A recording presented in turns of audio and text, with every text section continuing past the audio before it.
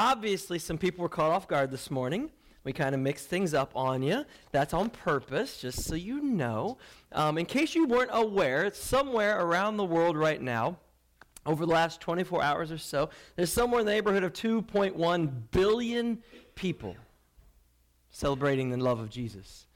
2.1 billion people. And you know what's one thing that almost all of them do?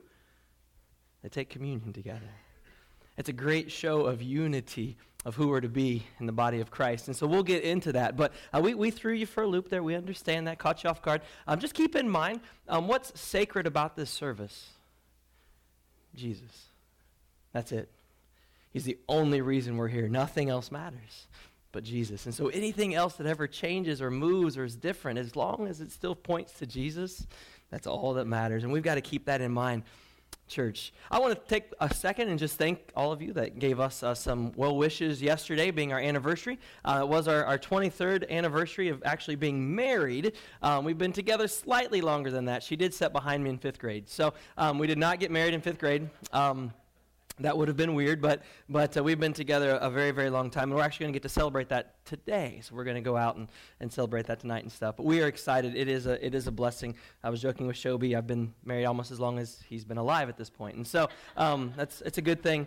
It's a good thing. We love it. But honestly, time, you guys know this. And what's so funny is you talk with folks as we age a little bit, time just moves so fast. Now, for me, time has always moved fast. Maybe that's just because I move fast. I don't know. But here's the thing. The year's already half over, if you didn't know that. We have started summer officially. The summer solstice started a couple days ago. We celebrated that by staying up till 3 a.m. at the drive-in theater. Yes, why not? You know, hey, who's been to a drive-in lately? It was a lot of fun. But here in just a few weeks, my family and I will be celebrating our 1-year anniversary with you already. Time goes so fast. We have been so grateful for the opportunity to begin to get to know you, although it was very difficult over this first year. For the first several months, I lived an hour away, and then after that, we lived in a basement for 7 months, 6 of us, and so now we're finally getting settled, as settled as we'll ever be. You guys understand that, I hope, and it is exciting to begin to get that opportunity to get to know you guys. Here's the thing. We really, truly do want to know you. We want to hear your stories. We want to know how Jesus came into your life. We want to know how he's transformed you. We want to know how he's at work right now in your life. That is so important to us. But here's the thing. We can only do that if you're willing to share it with us. If you don't tell us, we'll never, ever know. And it would be a shame to keep that a secret. Not just me, but to tell the leadership of this church, to tell your small group, to tell each other, even within this room. There are so many people in this room that have known each other forever that don't know anything about each other. And I know that because I've ate lunch with some of them, and as I hear stories, they'll say, I didn't know that about you. Like, you've known them for 60 years. How do you not know that that is the case? You see, here's the reality. We got to understand that our faith, while it is personal, we have a personal relationship with our Lord and Savior Jesus Christ. It is so much more than a personal faith. It is meant to be shared in community with others. It is completely relational. There's no way the whole one another thing works if you're not in community with other people. And that's what we're commanded and called to become. We're called to be in community with one another, but how can we? If we don't treat each other the way that Jesus has taught us to treat one another. So you see, it starts with us. If we claim the name of Jesus, the title of this series is Be Nice. We kept it real simple for you.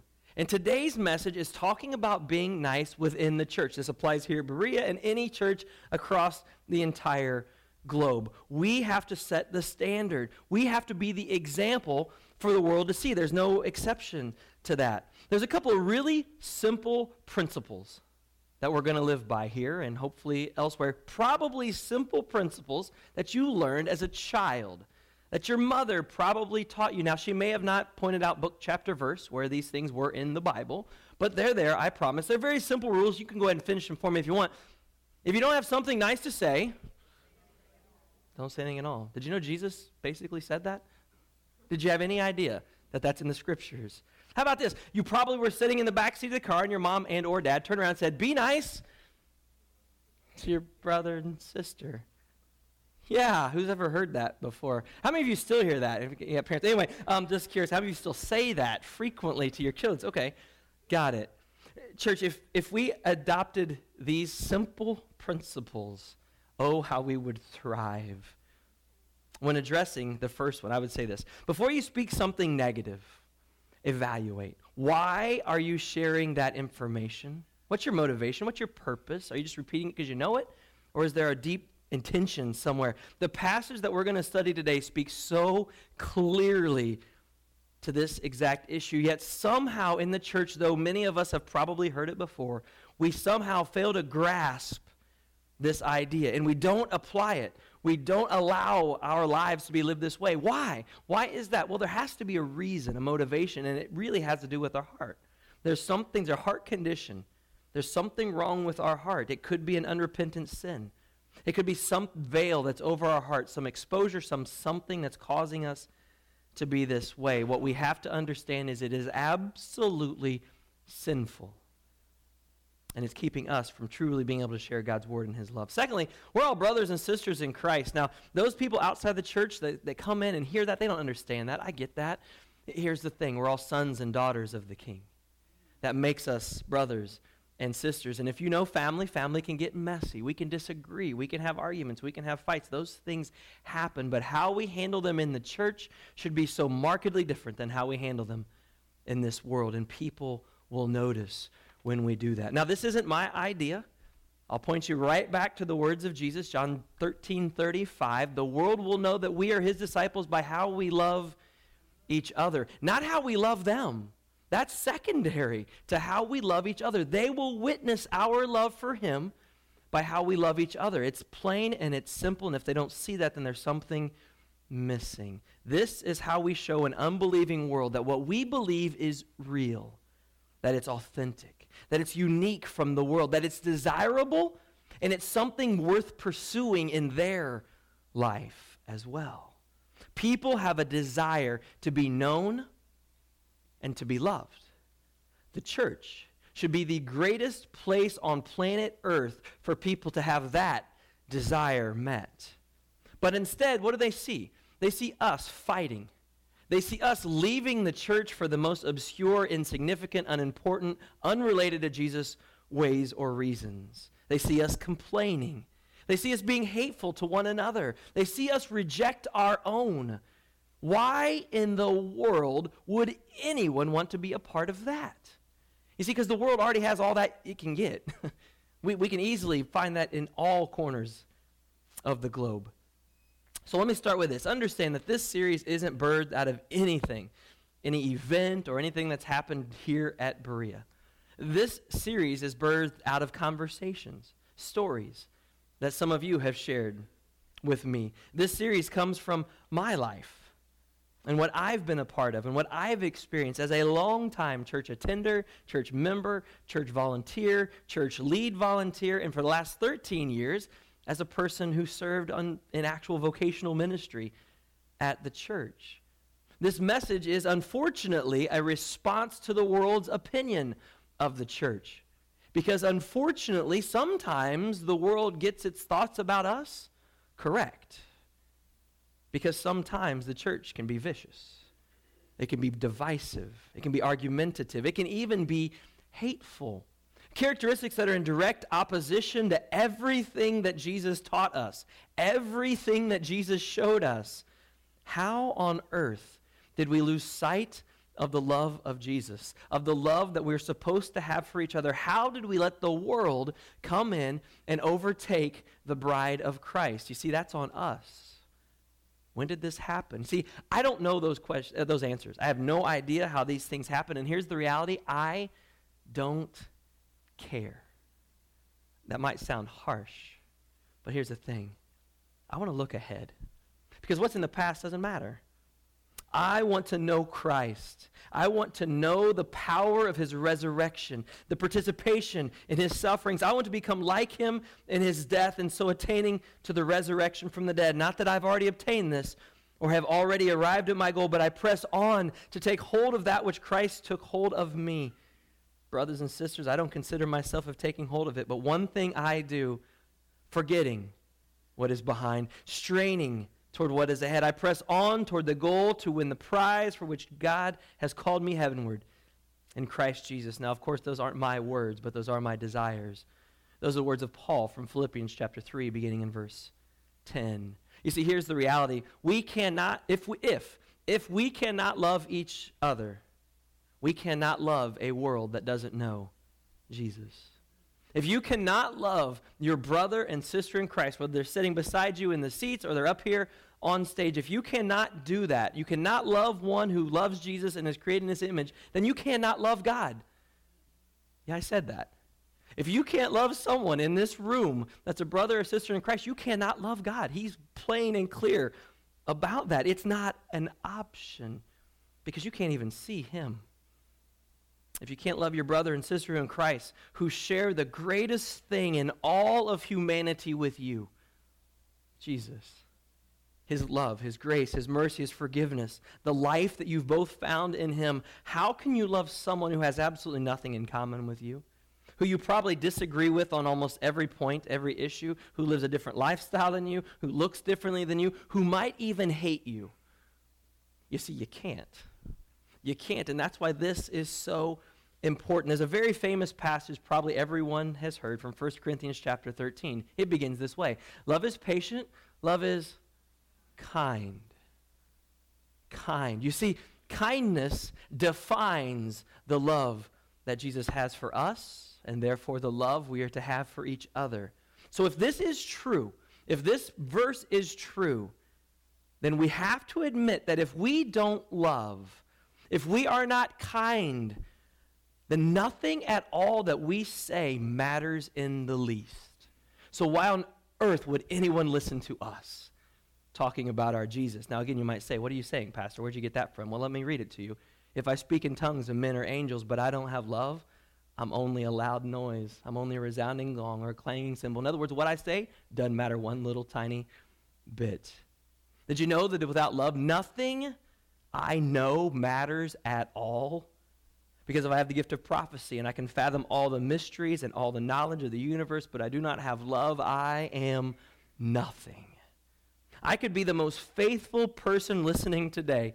I'm always here, I always read, I always pray, but you know what? It doesn't mean a cotton bacon thing. Not even a little bit, because if I don't have love, I can have the faith that can move mountains. But if I don't have love, I'm nothing. I could be the most generous person in the church. I could give and give and give of what God has given me, yet it will never, ever make a difference. Why? Because if I give all I possess to the poor, but I have not love, I gain nothing at all. This is hard. These are hard teachings. They're true. And I wrote that we needed to face them, but I disagree with that after writing it. I don't think we need to face them because that seems like it's in opposition to us. No, we actually need to embrace them. We need to cherish these teachings. We need to live them. We need to quit pretending to be the people of God by simply showing up on a Sunday morning. And we need to live a lifestyle of love for one another. We need to genuinely care for each other. We need to express our love for Jesus through our love for each other, starting now. This isn't a transition. This isn't a thing that you gradually ease into. It's a moment in time where you choose to live differently, and I pray that that moment is today. I asked earlier, how on earth did all this get started? How did we mess up our identity so badly? How did we get so far off Jesus' mission for the church? It must have taken centuries for this to happen, right? Of course not. Of course not. We humans are very efficient at messing things up. We're really, really good at it. It took us very little time. We took the love and the example and the teachings of Jesus, and within less than 30 years, probably substantially less than 30 years, Paul's writing a letter to a church that he had recently planted, who must have looked a lot like us. And this is our central passage today, and our model for who we pray we can become. And here's the thing. This passage from Ephesians chapter 4, in the future, moving from this day forward, when issues arise in here, when people aren't treating one another, when people are saying things that they just shouldn't say about God's bride, then we're going to just point straight to this verse and say, well, here's what scriptures say. Can we agree on that or not? And if we can't, hey, Paul's very clear about what to do with those folks. Very clear. But he prays that there's unity in the body of Christ, which is the same thing. Because what we want to do is get through this passage and at the end of it, come through loving each other even more like Christ loves us. So Ephesians chapter 4 is where we're going to be. We're going to read the whole passage because I think it's so important to read it in context. We'll skip just a little bit in the middle of it. And then we're going to break it down. Verse 1 of chapter 4, book of Ephesians. As a prisoner for the Lord, then I urge you to live a life worthy of the calling you have received. Be completely humble and gentle. Be patient, bearing with one another in love. Make every effort to keep the unity of the Spirit through the bond of peace. There is one body, one Spirit, just as you were called to one hope when you were called, one Lord, one faith, one baptism, one God and Father of all, who is over all and through all and in all. Amen. Do you believe that today? But to each one of us, grace has been given as Christ apportioned it. So Christ himself gave the apostles, verse 11, the evangelists, the pastors, and the teachers to equip his people for works of service, so that the body of Christ may be built up until we all reach unity in the faith and in the knowledge of the Son of God and become mature, attaining to the whole measure of the fullness of Christ. We will no longer be infants tossed back and forth by the waves and blown here and there by every wind of teaching and by the cunning and craftiness of people and their deceitful scheming. Instead, speaking the truth in love, we will grow to become in every respect the mature body of him who is the head, that is Christ, from whom the whole body, joined and held together by every supporting ligament, grows and builds itself up in love as each part does its work. We'll skip to verse 29.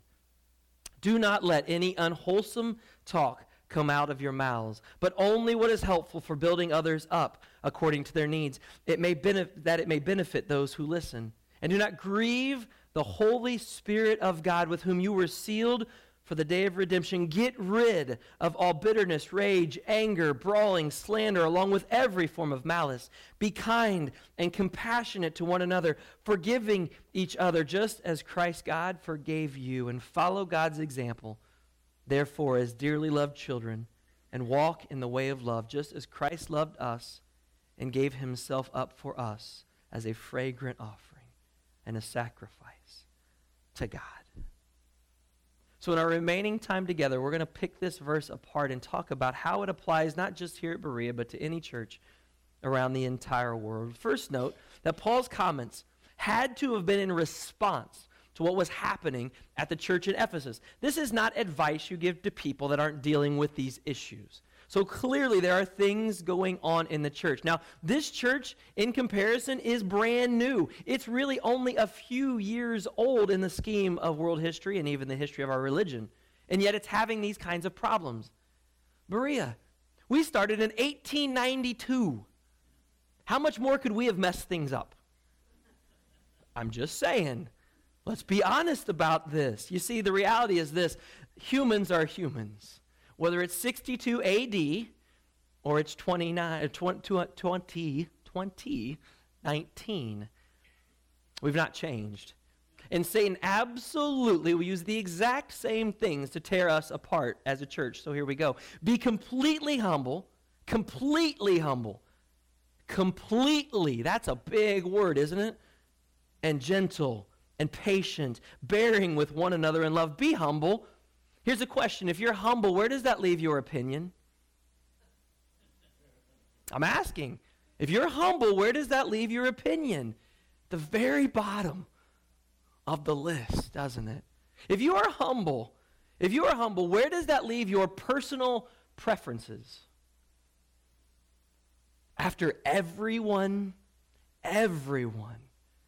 else's. I've heard this in board meetings at churches before, not here. You've heard it said, it's my way. Or, yeah. If you are completely humble, where does that leave your way? Way down that highway somewhere else. Not for someone else to get to. Yeah, that's completely humble. Be gentle Be gentle with one another. If we handle all the issues that arise in the church with this attitude, it does not mean that we're not firm. That's not it at all. We have to stand firm on our Savior. We have to stand firm on his example, on his teachings, but we have to stand firm in his love as well.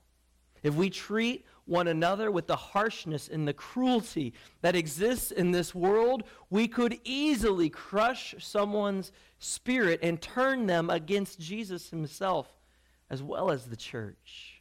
Now, we must understand that could also happen no matter how gentle we are with people, because some people will reject the truth no matter how it's presented. Some people will choose to reject Christ no matter how he's presented, and some people will reject the body of Christ, his bride, the church. And they might blame us, so we can't give them a reason to blame us. Jesus told us not to be surprised if the world hates us. It hated him first. Be patient. Be patient with one another in the church. Be patient with each other. Be patient with the leadership. Please, please, please, I beg you, be patient with me.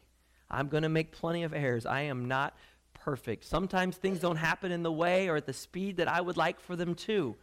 For some of you, it seems like things are always happening too fast, doesn't it?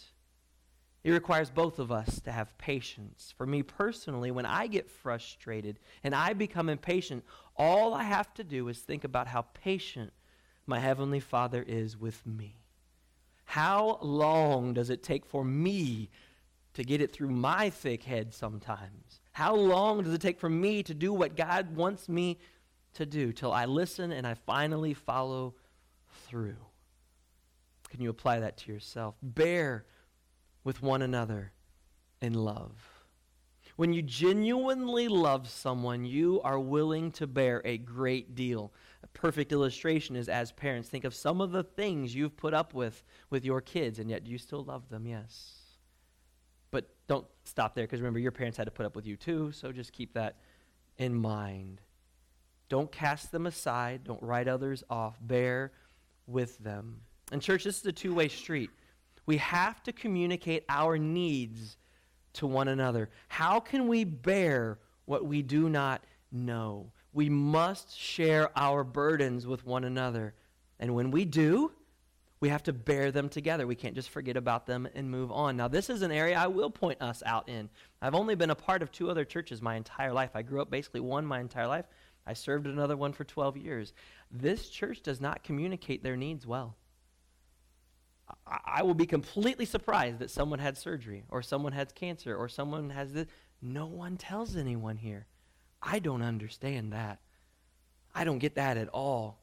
That's what we're talking about, is this community that loves each other so much that you shouldn't hesitate if there's a need like that to have your brothers and sisters in Christ at very most praying for you, because it's not the least we can do. That's the greatest thing we can do.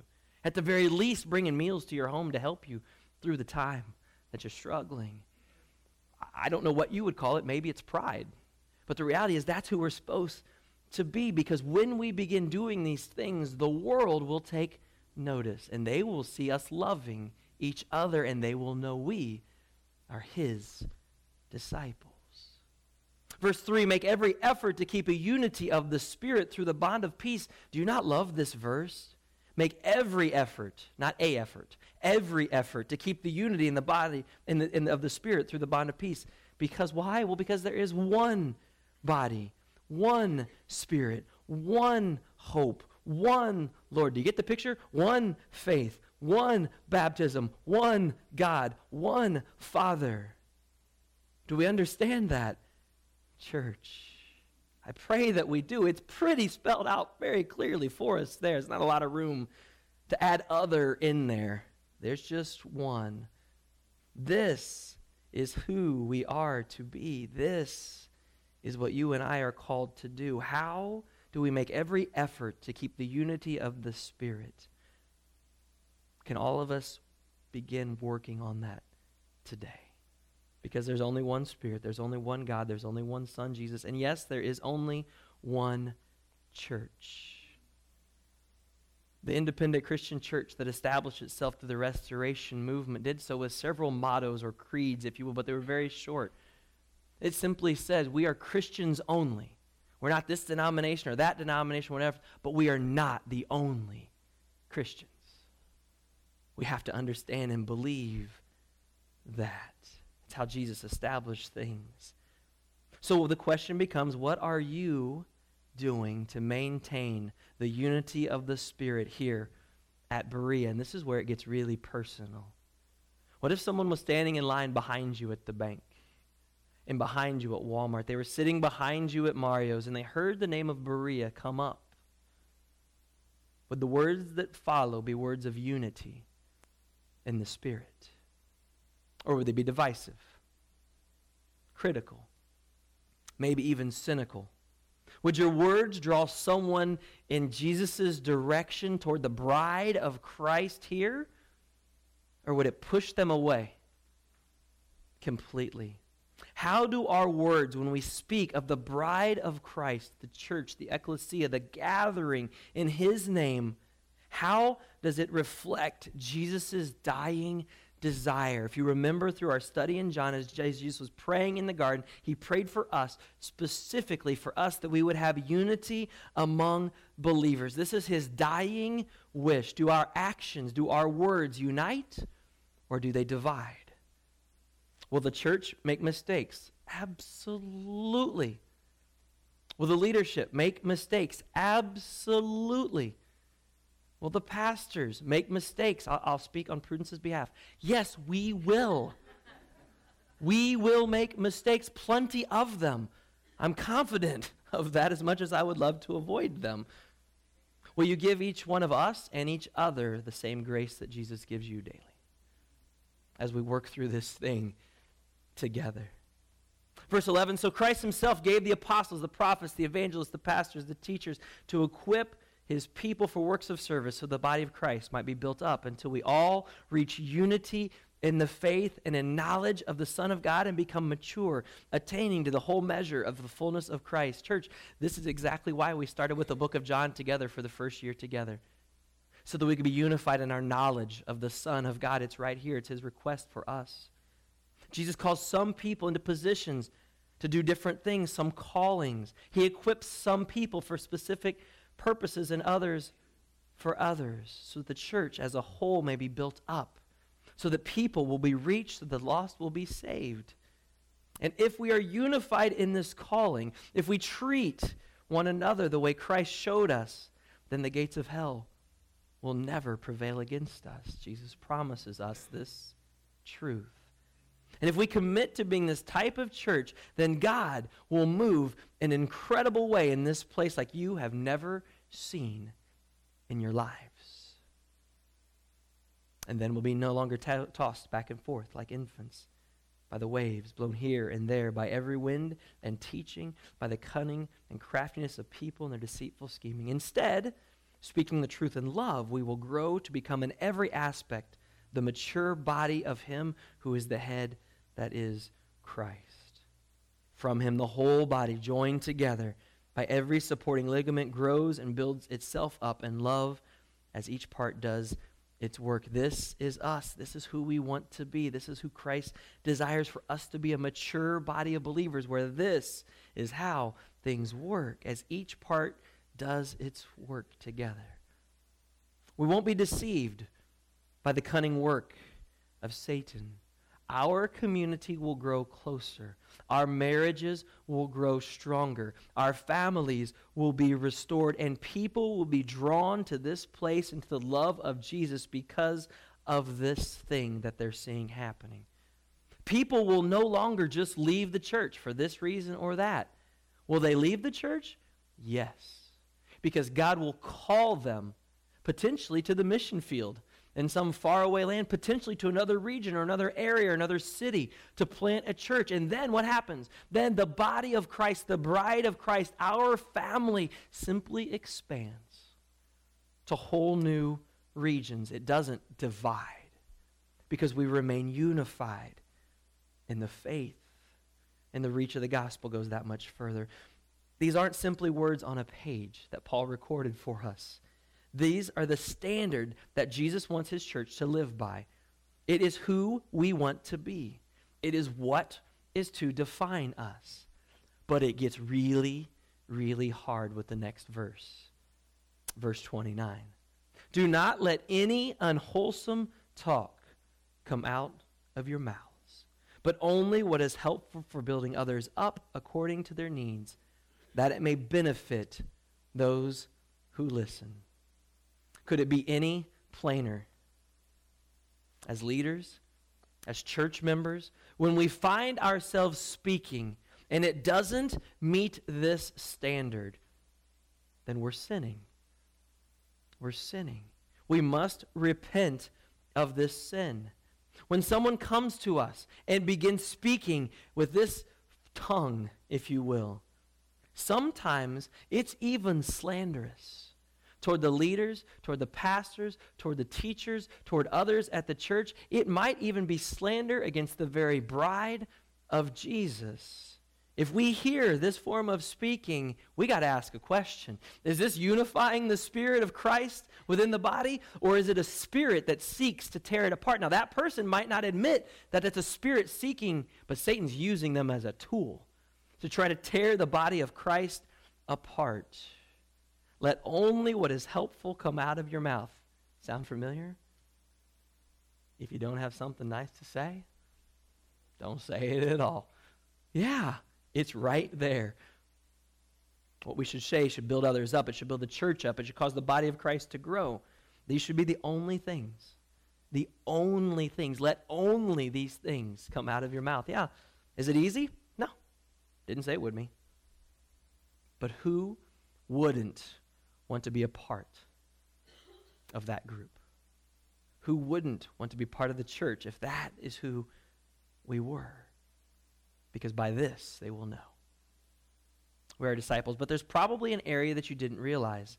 Verse 30. And do not grieve the Holy Spirit of God. Did you realize that when you speak those words, when I speak those words, when I have those conversations, I am grieving the Holy Spirit? The words we use and how we speak to others and how we speak about the bride of Christ brings pain and sorrow to the Spirit of God. Do you realize that's the consequence of our actions? We don't just hurt each other. We don't even just hurt this precious church. We literally hurt the Spirit of God. That's serious. That is serious, serious business. So here's something really simple. I put it in your bulletin for you at the bottom. A simple little acronym. Nothing hard, nothing revolutionary, but if you have trouble with your tongue, maybe this is a great place to start. It's the word think. The first word, is it truthful? If what you're saying is truthful, if it's not or you don't know, clearly you shouldn't be saying it. Is it helpful? If what you're about to say is it helpful or not? Now here's the thing about that. If you have to ask the question, I think you already have the answer. Really simple evaluation process. Third one, is it inspiring? Not would it inspire others. Is what you're about to say inspiring to you? Does it inspire you to live in a Christ-like manner? Does it inspire you to grow closer to Christ? Would it inspire you to be a part of that body of believers? If not, is it necessary? Is what you're about to say necessary? Once again, I have a very simple test for this question. If your answer to that question is, well, I think it is, I think you already know the answer once again. Probably not necessary. And simply, most of all, is it kind? Is it nice? And then Paul throws it all out there for us. If you didn't believe him, if you didn't want to listen, he says, okay, get rid of you. Get rid of all bitterness, get rid of all anger, get rid of all brawling, get rid of all slander, along with every form of malice. Be kind and compassionate to one another. Forgive each other just as Christ God forgave you, and follow God's example as dearly loved children, and walk in the way of love just as Christ loved us and gave himself up for us as a fragrant offering and sacrifice to God. See, Paul doesn't ever just tell us what to do. He always tells us why. He tells us exactly who we should be and why. And he tells us that if folks are like this, if our tongue is like this, if these are the words we speak, here's one simple rule: get rid of it. Don't tolerate it. Don't allow it. Don't promote it. Don't be a part of it, period. Elsewhere in Scripture, he says things like, have nothing to do with such people because they're divisive and they're not unifying the body of Christ. And this is a big, big deal in the church. And he tells us instead to be kind and compassionate and forgive, and forgive. Remember, the disciples asked Jesus, how many times should I forgive? And Jesus just made up a number. It doesn't matter. Forgive as Christ forgives us. Follow his example. Love each other and put ourselves in the back seat. And when we do that, see what God does through us. Now, the reality is this: it is a spiritual battle. You don't have to believe that. You can blame individuals, you can blame society, you can blame whatever you want, and that is fine because Satan would love nothing more than you to blame someone other than yourself. He would absolutely love you to cast that blame on everybody and everything else, to stick your head in the sand and pretend that this reality doesn't exist here like it exists in other churches all around the world. But I pray that the Spirit instead moves in you today and doesn't allow anybody in this room to accept that reality. I pray that instead we'll fight to be the church of Jesus and his people. And the thing is, the change can only start with you. It can only start with me. We can't do anything for anyone else, nor does Scripture call us to. It calls us to change our hearts, our minds, and in this case, our tongues, to be nice. Do we want to be who God wants us to be, who we're meant to be? It's a tough question. It might require a lifestyle change. People might even ask, how are things going? And they're used to hearing this from you. And your song is different from now on. This happens in an instant. Now, this message this passage is tough. It's tough to digest. I pray that it bothers you. It's true. Bothers me. Bothered me a few weeks ago. You can ask the folks that I told after I got done with it. Hey, this is a tough one for me as well. So I want to end this message with a challenge. A nice challenge. A friendly challenge. A community building challenge. For some of you in the room, it will be very uncomfortable. For some in the room, it will be hard. For some listening, you are just going to ignore it completely because you're just too busy. Or you don't want to. Or you don't feel like you can do it. Or, dare I say, you don't even want to listen to the Spirit. That's on you. We can't question your motivation. If that's you, I want to ask you a simple question about your role within the body of Christ. As you are playing your role right now, are you just playing the position that you want to play? Are you just playing the position you want to play? Or are you okay with the coach, his name's God, putting you in the game at whatever position he needs you at? Pulling you out of your comfort zone and putting you only where he needs you. So with that being said, I know everyone's lifestyle, everyone's schedule, everyone's works, everything is different. So you're going to have to translate this so it fits into your world. I can't do that for you. Everybody's schedule looks a little different. Not everybody will be able to follow this suggestion exactly how it's described. So listen very close and make adjustments for your circumstances. Now, I'm going to pause right here. This is not in the script. Years ago, you can ask my wife, I said, one day, I really want to be a part of a church where this is something that just happens spontaneously. Unfortunately, we have to start it. And after that, we'll allow the Spirit to move, hopefully, and it'll be a spontaneous thing for this congregation for now until eternity. And people will wonder, what is wrong with those people? And it'll be awesome. I think it'll be an incredible, incredible thing. If you're prepared to act today on this, go right ahead. Bless somebody today. Make plans today. So here's what I want you to do. Next week, next Sunday, so I'm giving you a week. Next Sunday, before you leave home, put an extra roast in the crock pot. Set a few more burgers or hot dogs out to thaw. Make an extra batch of chicken noodles. Make a few extra yeast rolls. Bring them to the office on Monday. That'd be great. Anyway, If you're not a cook, don't freak out. Don't freak out. Try to eat out 1 or 2 less meals this week and save some money for Sunday. Next Sunday, maybe you get here just a little bit early. Maybe stick around a little bit late. Maybe you have a conversation starting today. And I want to challenge you and your family to ask someone that you do not know, someone you do not know, to lunch, or to have them over for dinner, or to go out to eat with you and your family for lunch. As I said, everybody is different.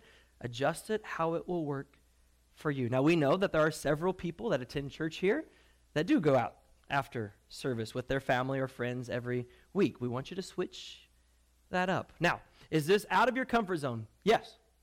Yes, and I know for a fact that most of you have never, ever, ever done anything like this before in your life. That's why we're giving you a week to get prepared. Giving a week to comprehend the idea of extending the love of Jesus, extending the community that we're supposed to have, extending the blessings that God has given you. There are so many factors, there are so many reasons, there are so many excuses as to why you cannot do this, which is exactly why you should do this. Begin looking around right now. Who in the room do you not know? We have people from a foreign country in this room. Do you know that? Probably not. Who might you invite? As I said, if you're prepared and ready, you can go ahead and do that today, or you could at least set things up for next week. You can begin to pray who it is that God would have you ask. Don't be afraid of kids. I grew up with 5 little sisters. There were 8 of us. You know how many families invited us over to dinner after church? Yeah. I've got 4. I won't tell you how many people have invited us over for dinner after church since we've been here. You wouldn't like the answer. It's a change. It's a change in philosophy. It's a change in lifestyle. It's a change in who we are called to be as Christ, and that's a simple change. And here's the beautiful thing. If more than one person asks you, or you ask more than one person, guess what? You have next week's plans ready as well. This is who we're to be. This is a body that's supposed to love and care and get to know one another. The world will know are his disciples by his love. And it's time to start showing that love at all times and all ways. And could you imagine being a guest at a church that comes in those doors, sits down for the first time, and after that service, some stranger from the room comes up and says, "Hey, I am so glad you're here. I'd love to get to know you a little bit. You want to go to lunch afterwards?"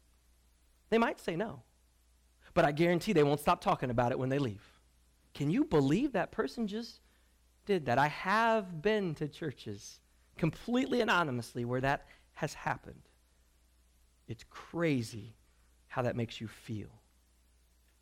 In closing, we've got to evaluate ourselves as members of the body of Christ wherever we are in the world.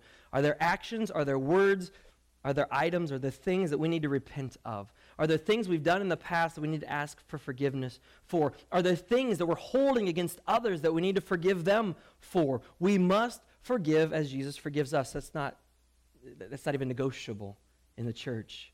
If someone's upset you, you're called to forgive them, period. If our words or our actions have harmed someone else, then we need to seek their forgiveness. And church, if we can from this day forward move forward with this change of heart, change of mind, and change of attitude, hang on. Hang on. Because people are going to come to know the love of Jesus, and their eternities will be changed. Father God, I thank you for this passage, as tough as it is. I pray that in our context we can see how it relates to us. And I pray that we even eliminate the us and make it personal and make it relate to me. My tongue, my words, my actions, my mind, my thoughts. Father, am I unifying this body of Christ here, or am I causing division? Father, we can't point the finger at others. We got to start with ourselves. I pray that this fun challenge to just begin to get to know and build community here. I pray that this is something that just moves from here on, and as new people do come and new people join the church, the first thing they do is invite a visitor with them to lunch, because that is how they came to love this place, was somebody reached out to them after service one day, and that hooked them. That hooked them with the love of Jesus. Yes, in this world, something so simple could be the thing that begins to make a difference for all eternity. The Spirit can use anything that we're willing to allow him to use. May he use each and every one of us, Father. In his name we pray.